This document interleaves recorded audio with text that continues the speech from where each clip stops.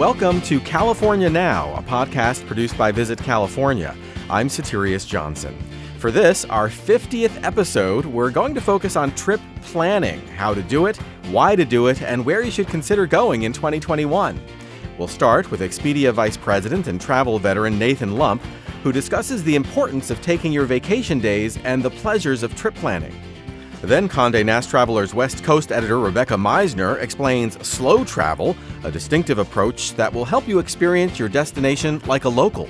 It's about really kind of immersing yourself in a place, slowing down, and seeping yourself in the community there. And finally, writer and illustrator Chandler O'Leary tells us about sketching the sights while road tripping up and down California in her latest book.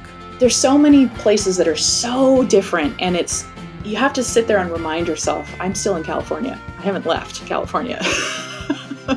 That's all coming up on California Now.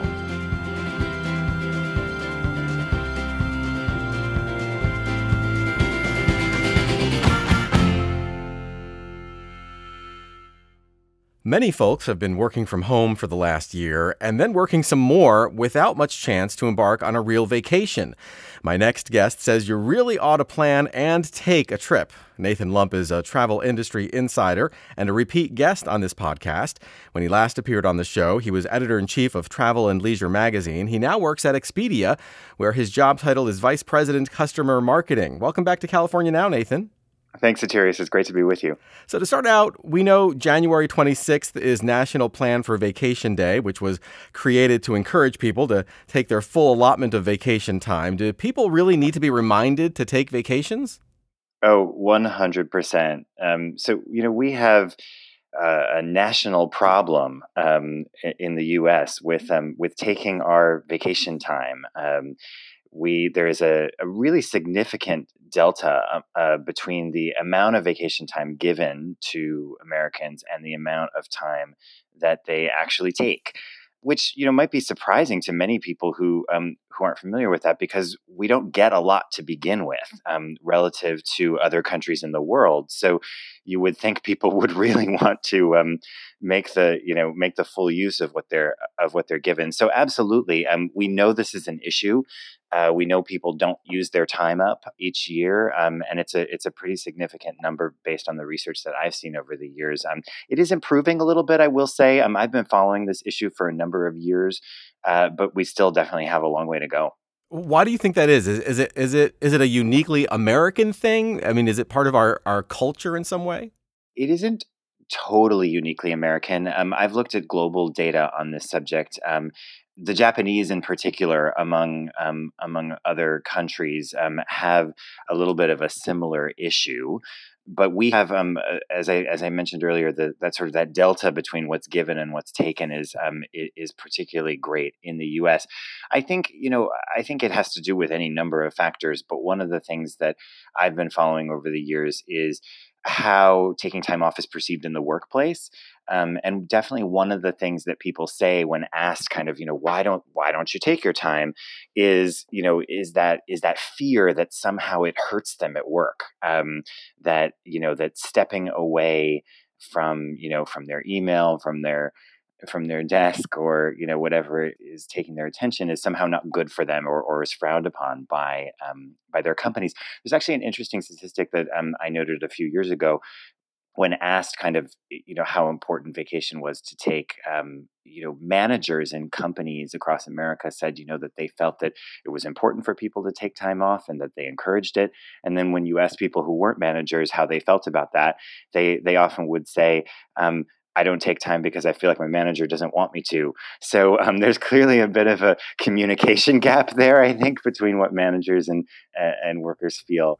Well, this is a travel podcast, and we are unequivocal in our belief that travel is a force for good in the world. But just to be safe, travel is good for you, isn't it, Nathan? I mean, it is, right? Totally, absolutely. I mean, there's lots of scientific research, actually, that suggests there's an important correlation between taking time off and by extension, going places, and mental health, physical health, creativity, and actually productivity. So, thinking about people in the workplace that, in fact, it's shown that people are more productive when they actually take a break from what they do. When they come back, they get more accomplished. So even if you're approaching this from a purely capitalistic lens, it's actually, it's actually good for businesses to have people take time off. But I think particularly on the mental health side, we know that there's a really significant correlation. People are happier when they take breaks, when they get to have quality time with their loved ones, and going someplace new. I think when it's possible, is also, really refreshing to the brain. It gives you an opportunity to kind of step out of your day to day and see the world with fresh eyes. And I think I think that's really, really positive for people. And there's actually, as I said, there's actually research that bears that out. But I think it also feels intuitively true for those of us who love to travel, for sure. So a lot of people, of course, had to cancel trips in 2020. Do you think that adds to the importance of actually vacationing in 2021? Absolutely. We know that, yeah, so many people had their plans, had to cancel their plans, or had things that they wanted to do that they weren't able to do. We actually at Expedia, we do an annual study every year called, we call it the Vacation Deprivation Study. And we look at how much people are able to take time off and how they're feeling about travel and their need for it. We're about to release the results in a couple of weeks of our most recent version of that. And we definitely know that one of the early indicators that we've gotten from the data is that definitely people care about that vacation time and those trips that they take more than ever, having sort of been deprived of it in many cases for the past year, and are definitely feeling like they want to take advantage of that as soon as they possibly can, as soon as they feel comfortable doing it safely. They really, really want to. There's a ton of research that says the mere act of planning a vacation increases happiness. A recent study says 97% of respondents said just having a trip planned makes them happier. I mean, what do you make of that? Oh, I think it makes total sense. I mean, you know, having something to look forward to is just a wonderful thing. It allows you to look forward with optimism, and I know that the act of planning trips. It's interesting. A lot of times, people will talk about planning travel as a bit of a hassle. There's a lot of decisions to make. There's a lot of research to be done. But we also know that people really enjoy the dreaming aspect of that. When you sit down to plan a trip, you begin with a world of possibilities, right? We're all hoping and feeling that at some point that full suite of options will be available to us again, and it's quite exciting to think about what we'll do with that. And I definitely think that it is positive for the spirit to engage in that process. So even if the trip you have your eye on wouldn't be until, say, summer, there's no downside to sitting down, in January to map things out, right? Absolutely. And I mean, in fact, if you're in a place where the weather is dreary or something like that, it's actually also just nice to look at those pictures, think about those those sunnier, happier days. It's no, absolutely. There's I think no downside to it. And the other thing too is that those all become options for you for the future. So it's also like there's no wasted effort involved. You might ultimately narrow down to one thing, but thinking about what that range of things that you'd be interested in doing, that's all useful for the future. So no, I think it's a great activity to do. So beyond the basics, like looking up flights or comparing hotel amenities, what are some of the more pleasurable ways people can plan for trips? I've been streaming a lot this year and reading a lot this year, and with more at home time, there's probably been more content consumption than ever. And one of the things that I've been doing a lot is, watching foreign films and foreign TV shows, and, Right. or not always foreign, even just places that, have a very strong sense of place. Mm-hmm. And using that as a way to get kind of inspired about places that I might want to go, and that you can do obviously with moving pictures, but also with photography, and books are a great way to do that as well. I certainly think that's one of the ways that I've been kind of exploring the world vicariously. This year when I maybe haven't been able to go as many places, and I definitely encourage people to do that kind of thing. And there's obviously all your usual sources of inspiration, magazines and newspapers and all that kind of stuff. Travel providers themselves have a lot of good content out there, but I think that's one of the nice things to do now. Yeah, absolutely. I think that's one of the things, especially right now, as you say, as a lot of people are staying at home a lot and watching TV, maybe reading novels, being exposed to places that you may have heard about or even never heard about, and then looking into actually visiting those places. It's very fun. Yeah, totally. It's been one of my joys this year. When are you planning your next trip to California, and where will you be headed? It's funny, I was thinking about where I haven't yet been. One of the places I've always wanted to go that I haven't been in California is Anza Borrego. I want to go there and see the wildflowers when that happens. I think would be a super fun thing to do. And I haven't been back to San Diego in actually quite some time, so it would be nice to combine a stop to Anza Borrego with San Diego. That's one of the things that's on my list to do, and just explore a little bit that far southern part of the state where I've spent a little bit less time historically. So that's on my list. Great choice. Yeah, we'll hope. I hope, and I hope it'll be sooner rather than later. We'll see. I think we're all waiting to see how things progress. But yeah, that's definitely on my list. Well, Nathan, this has been really great. Thanks so much for joining us on California Now. Thanks. It's a pleasure to be with you, Soterios. Nathan Lump is Vice President, Customer Marketing at Expedia. You know the URL, expedia.com. There's lots more about Nathan at his website, nathanlump.com, and you can find links to the places Nathan mentioned today and on his previous appearances on this show at our website, visitcalifornia.com/podcast. This is California Now.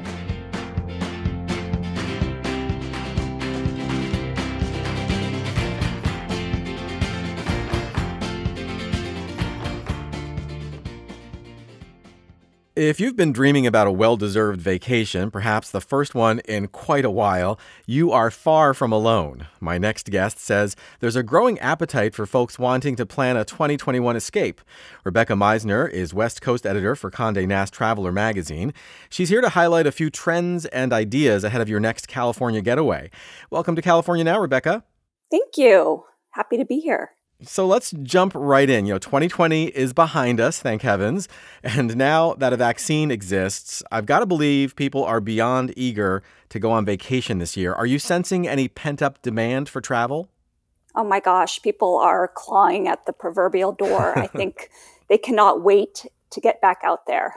So we've established, that the demand is there. I think everybody kind of just feels it in their bones. No big surprise, right? So given everything, do you envision people will be traveling differently in the year ahead? What are some of the trends you anticipate? Sure. I think, everything is going to look a little different for the foreseeable future. One thing I think people are doing is planning trips that are bigger trips than they were normally thinking about, kind of going back to that pent up energy. They want to do something big. They've had to wait a year and a half since their last vacation, and they want to just go for it. I think we're also seeing people wanting to take longer trips. They may have sort of stored up days, or, there's still some logistics that are going to be different, and, getting somewhere and staying put for a bit longer, I think still makes sense. I feel like blowout trips, kind of like what you were mentioning before, making that big trip, those are really front of mind for people, again, because they had to defer travel last year. Do you see a lot of that? And where in California might you send somebody for a spare, no expense getaway? I would say, maybe a place like Santa Barbara, where you have access to, gorgeous beaches. You're near wine country. You could get a group and do a charter boat. You could go to the Channel Islands. I mean, a hub like that would be an awesome place, I think, to do that kind of thing. That sounds really cool. Are hotels and resorts and places like that seeing, people reserving blocks of rooms right now, anticipating that, maybe down the line during 2021, they'll be able to have a gathering like that?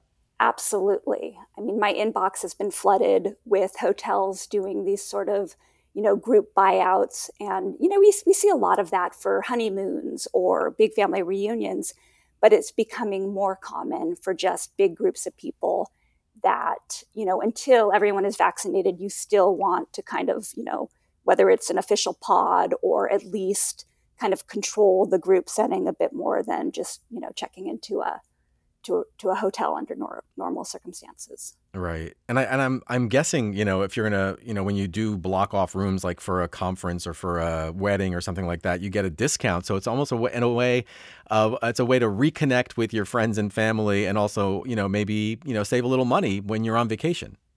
Absolutely. And there are deals to be had. This is the time.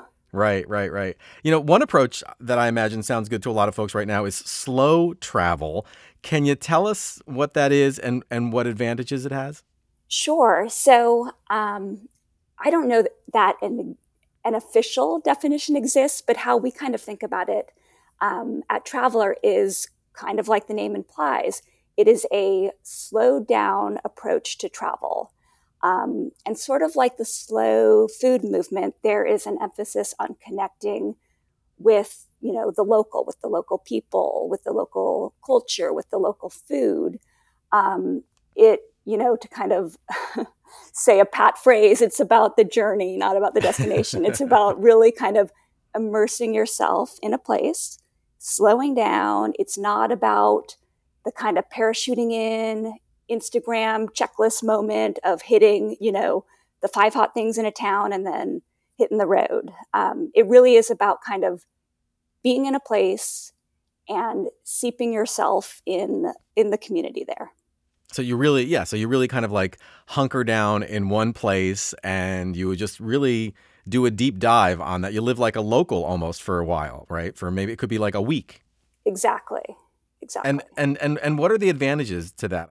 As Americans, we're very good about, say, going to Italy and renting a villa in Tuscany and, trying to live sort of an Italian moment and using that villa as a hub to explore other hill towns or check out vineyards, but really trying to get into the local rhythm.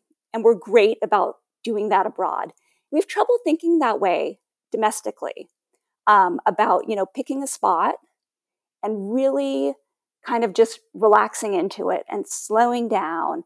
And, there is something really nice. And I think it's something that we all say we want to do about, going to the same coffee shop in a town for 3 mornings in a row, where you start to kind of recognize people, where maybe you have an exchange with people that live there. That's so lovely when you actually do it, but often you kind of land in a place and you feel almost guilty about going to the same restaurant or, the same neighborhood twice. Whereas I think it's those kind of real connections that you wind up remembering or telling your friends about, or, something happens where you have this sort of like switch in mindset that you get from interacting with different people. When you let yourself have those real connections, I think is when you walk away feeling like you really got something out of a place. Right. So what are some ideal places in California to experience slow travel? If we kind of think about these hubs, picking a spot that you can branch out and do a couple day trips or have a few different experiences. Because while I'm all for, revisiting the same coffee shop 3 mornings in a row, you do want variety. So, a place like Mendocino, which is a couple hours north of San Francisco, is, I think, a great hub, a great place to maybe rent a house for a week. And then you have, the Alexander Wine Valley to the southeast of you. You have amazing hiking and you have the redwoods kind of all around you there. You have, if you're really adventurous, you have the Lost Coast, which you kind of have to hike into. You have the Victorian towns of Ferndale and Eureka to kind of poke around. There's just a lot of different experiences you can have up that way. On the flip side of the state, a place like San Diego, where you can, there's so much going on in that city. You can hit Barrio Logan for, to really kind of immerse yourself in the Mexican American culture. You can poke around, La Jolla and Laguna and these other little beach towns to the north. You can go to Coronado for a day. So I think, kind of picking places that have these almost like spokes out of different experiences and day trips. Santa Barbara, again, as I think I mentioned earlier, I think is a great kind of central beach, but you have great wine right around you. You could drive an hour inland and go to Ojai for a day. I mean, it's almost embarrassing to talk about California because we just have so much variety and so many options. I've been to Carmel and to the Monterey area. That's another area that I find is also full of, great things to do and, places to see and food experiences. Carmel's great. And, sort of similar to Santa Barbara, it has the same, you get your beach moment, you get your kind of, in Carmel Valley, you get your kind of nature, beauty, hiking moment, you get your wine, you get great food. And then you're also so close to Monterey, which is, a fantastic family destination for the aquarium and other reasons. Right. Let's focus on you for a moment, Rebecca. I mean, where are you planning to go to in the Golden State this year and why? Well, let's see. I still haven't figured out if I'm a city or a country person or a desert or beach person. I'm a little bit of everything. So I live in San Francisco and I spend a lot of time hiking in Marin.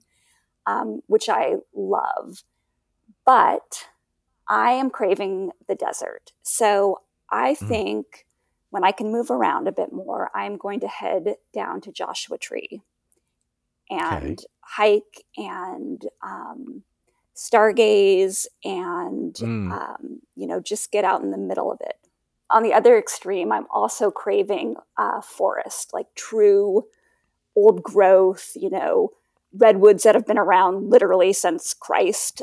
So I think I will head up past Eureka, past Trinidad, and hit, redwood forest. And there's a ton of good surf breaks, which, if I can get over my cold water shark fear, I think I think will be fantastic. But, way north, kind of right up almost to the Oregon border, there are a lot of kind of less crowded, less known about, less explored surf breaks that I'm hoping to explore.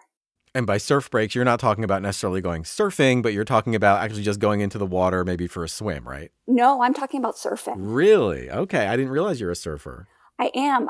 I'm an intermediate. I've been the same level for most of my life, but I do love it. Oh, that's really great. That's really great. All right, Rebecca, thank you so much. This has been great. Thanks for joining us on California Now. Thanks for having me. Rebecca Misner is West Coast editor for Condé Nast Traveler, online at cntraveler.com. Follow Rebecca on Instagram at BeccaBEQ. As always, we'll have links to all the places we talked about on today's episode and lots more on our website, visitcalifornia.com/podcast. This is California Now.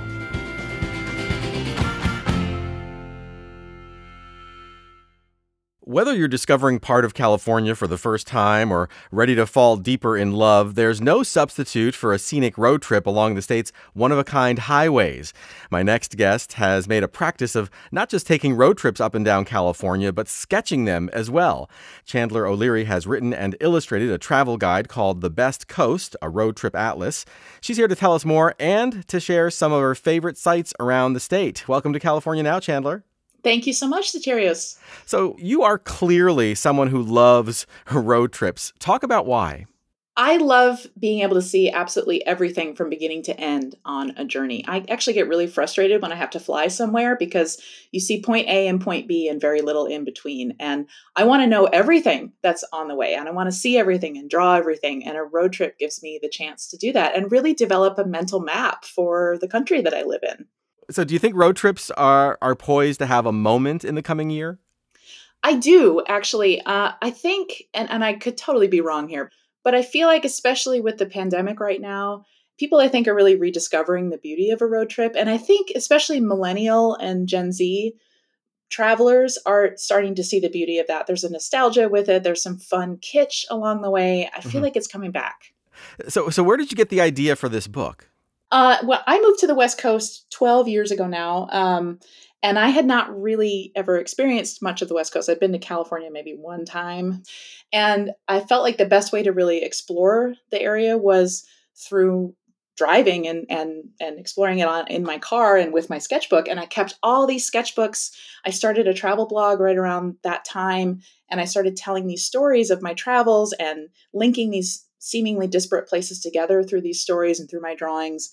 And people started responding to that. And I thought, well, wouldn't it be great if I could share this with other people and turn this into a book? And that's eventually what happened. So I have to say, this is this book of yours really traces an epic journey. I mean, we're going to delve into some of the details about it in a minute, but what are some of your high level takeaways from this trek? For me, the biggest thing is watching the landscape and the climate change.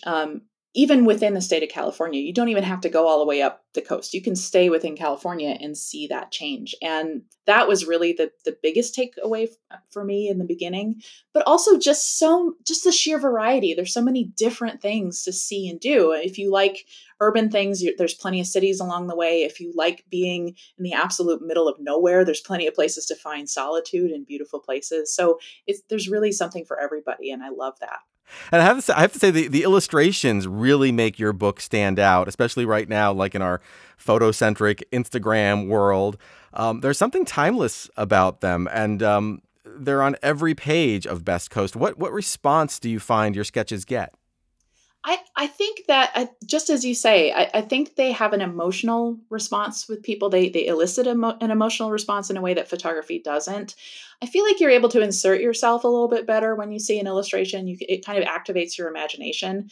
And also, we are just super saturated with photography. And there's nothing wrong with that. There's so much beautiful photography out there. And now everybody has a great tool in their pocket for taking photos. But it's everywhere. And illustration is not in the same way because of the labor and the time involved. And so when you see that, it really it's arresting, and it makes you stop and think, hey, look at this. For me also, drawing really forces me to slow down and really look at what I'm seeing. And I find that I remember my travels so much better, even years or decades later, when I've taken the time to draw things.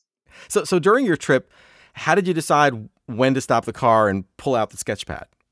Oh, that is probably the hardest thing for me, because if I could stop time, I would just do that endlessly. I would probably never eat food again. I would probably never get anything else done. I would just be stopping every 5 minutes to draw some new thing. So sometimes I had to really think, okay, it's got to be the best view, not just the really, the nice view.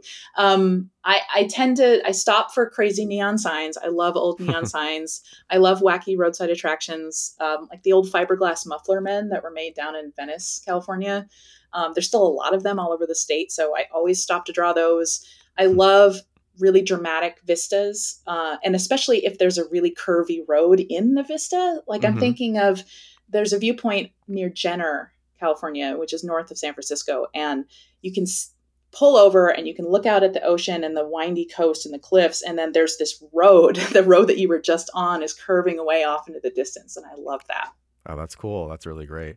I mean, how many times have you made that trip up and down? I want to say it's about 10 times now. Wow. And I have only done it the whole length of it a couple of times, but I've done it in chunks many times.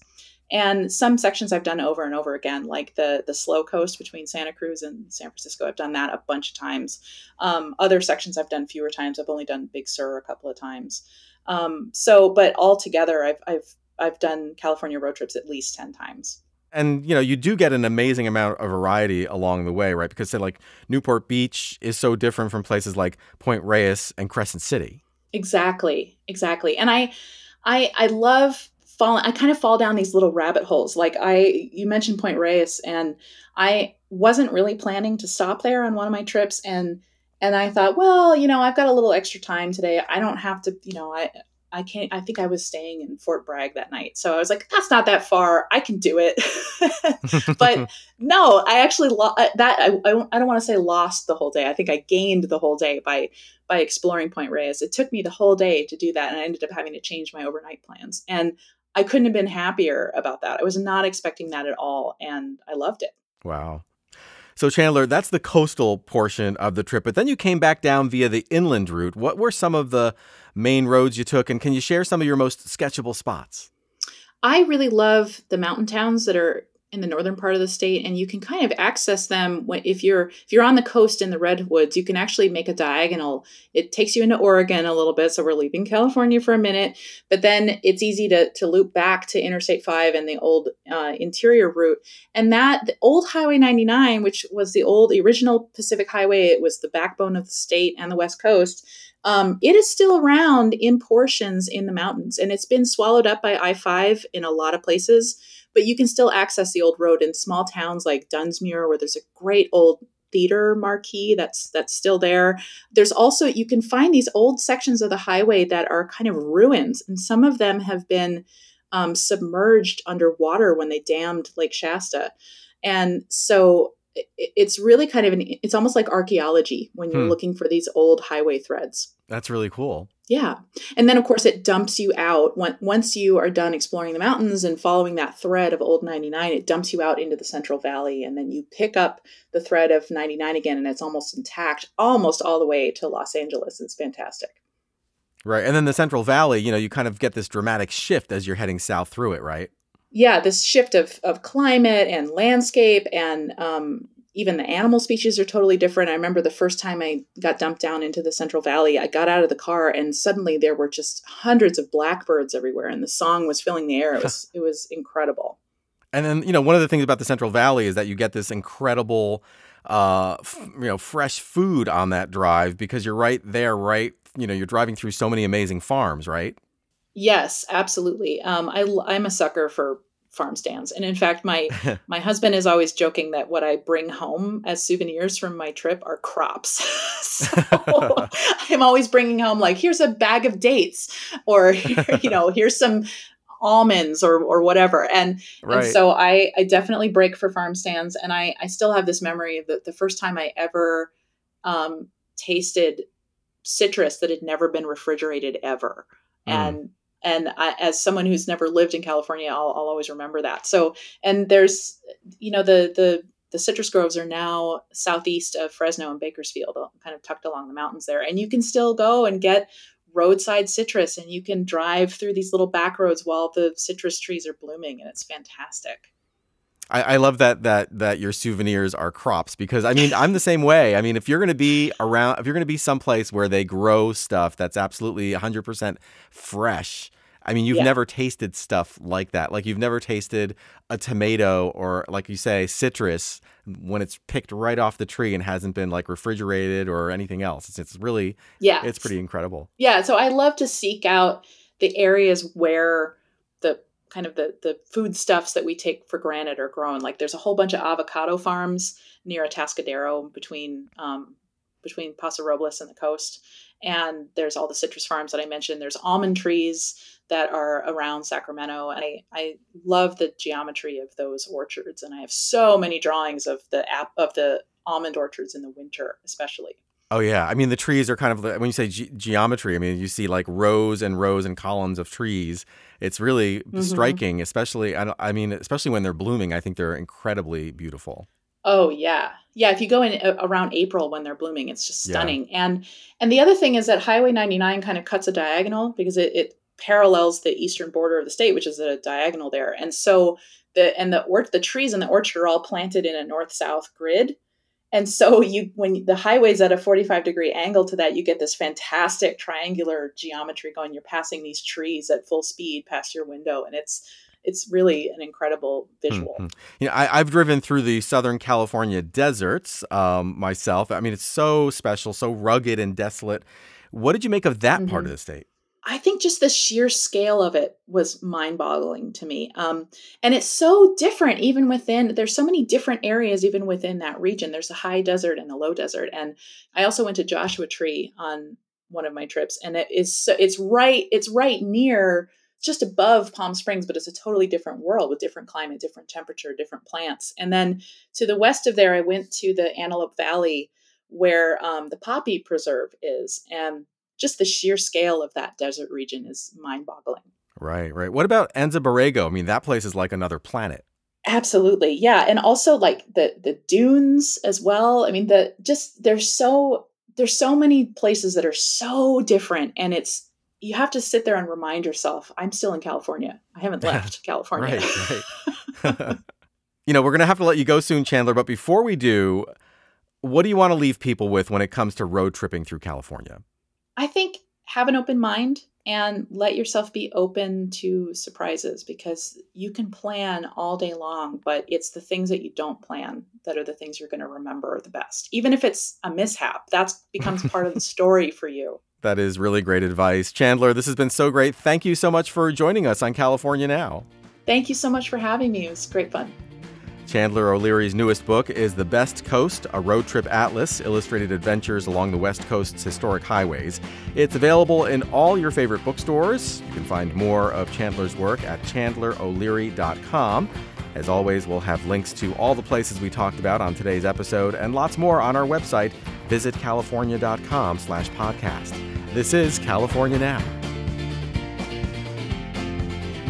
Thank you for listening to California Now. We hope you enjoyed our 50th episode and get a chance to hit the road soon. This podcast is produced by Visit California. I'm your host, Soterios Johnson. You can find our show on iTunes and Stitcher. Please subscribe. And for more on National Plan Your Vacation Day, including destination guidance to help you plan a great getaway this year, check out visitcalifornia.com/plan2021.